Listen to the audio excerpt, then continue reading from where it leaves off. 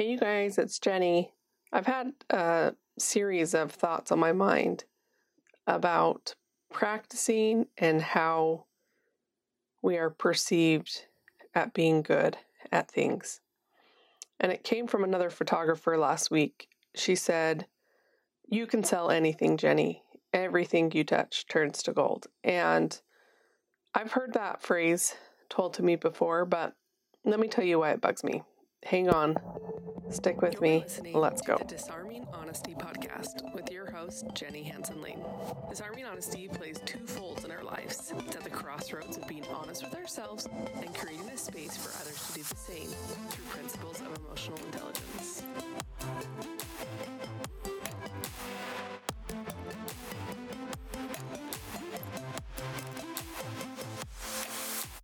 People tend to notice how you're doing and they don't always see the back end story. And it made me think about when I was 12 years old. It may have even started when I was 10. My older sister, Holly, she's amazing. She played all sorts of sports. And when she got into soccer, I totally wanted to do soccer. And I was 10. So at this point in my town, a lot of people started soccer much earlier than the age of 10. But I just went for it because my sister did it, right? And I had to be like my sister. Pardon my French, I sucked so bad. You guys, so bad. I sat on the bench a lot. I was really slow, but I liked it. And there's a couple different principles in this experience that I had as a child that still continues to teach me. So I sucked way bad, but I liked it. There's a movie called Keeping the Faith. It's with Edward Norton and Ben Stiller. It used to be one of my favorite movies.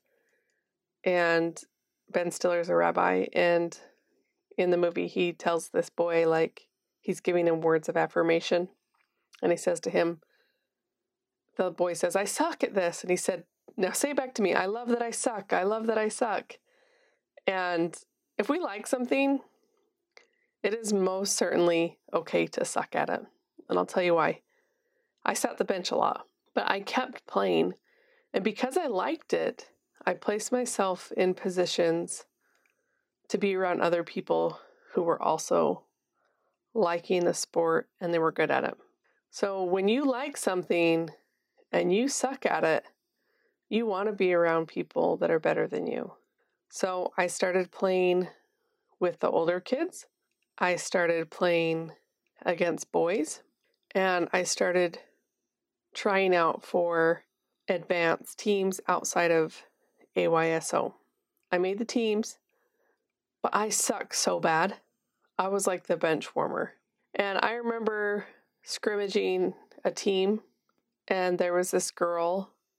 She could always get the ball from me because I suck so bad, right? But I kept playing with the boys. I also played with Hispanic boys in my neighborhood and in my middle school that were very good. A couple years go by and we scrimmage this team again. And this same girl defends me and I just whiz by her. There was a point, I can't even define the day, where I was good. And the only thing that changed, I liked it more and I practiced more because I liked it more. That has completely served as a great lesson in my life that if you like something, it's okay to suck at it.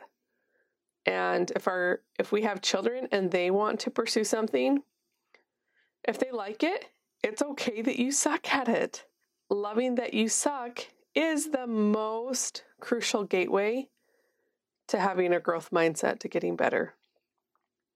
Some of you may have heard this in some of the episodes, or I've talked about it before, but when I was in high school, I was recruited by multiple colleges to play soccer, and I received a full ride scholarship, academic and athletic, to play soccer in college. and it was on the East Coast. It was the other side of the country. So I did that for my freshman year of college, and I loved it. I thought that I came to Earth to play soccer. That's a totally different story you guys can ask me about. And I did so well that I scored the most goals in my division. I was number 1 in the nation for goals and assists. And it was unheard of, but I had more assists than I did goals as a forward, which means I love giving up the ball, and I love being a team player, and I love assisting people to win. And that has always been a theme for me in soccer, is I loved assisting. And something my high school coach taught me was that the most important person on the field was the person without the ball. I think that's very true for life today. If you like something, I keep saying this, but I just don't want anyone to ever give up because they suck at something. And I don't really feel like giving it one try is good enough. I really feel like if you have a desire to do something, try it out and don't be discouraged that you're not good at it, because nobody's good at anything the first time they do it. And if they do, they don't have any frame of reference to know how to get better quickly. And they don't have anyone around them to challenge them to get better quickly. When this photographer said to me, "Oh, you can sell anything or you can do anything." And anyone can do it. Anyone that has a desire can do anything they want to do. But you have to be okay with sucking at it in the beginning. I will tell you, if I went out with a ball right now, like maybe someone might be like, "Oh, she might have been good." Other people would be like, What? No, there's people that might believe that I was never number 1 in the nation for goals and assists, because that's not my season of life. I would like to maybe get back to that, but I still love it. I still love soccer, but there's other things that I'm focused on right now. And I'm okay with that. I'm okay that I suck and that I sucked. And I also feel like I peaked and I did well, and that's okay too. So if you have any interest in anything that you've never done before, let go of the expectations of sucking and just embrace it. Even if you have to say, "I love that I suck.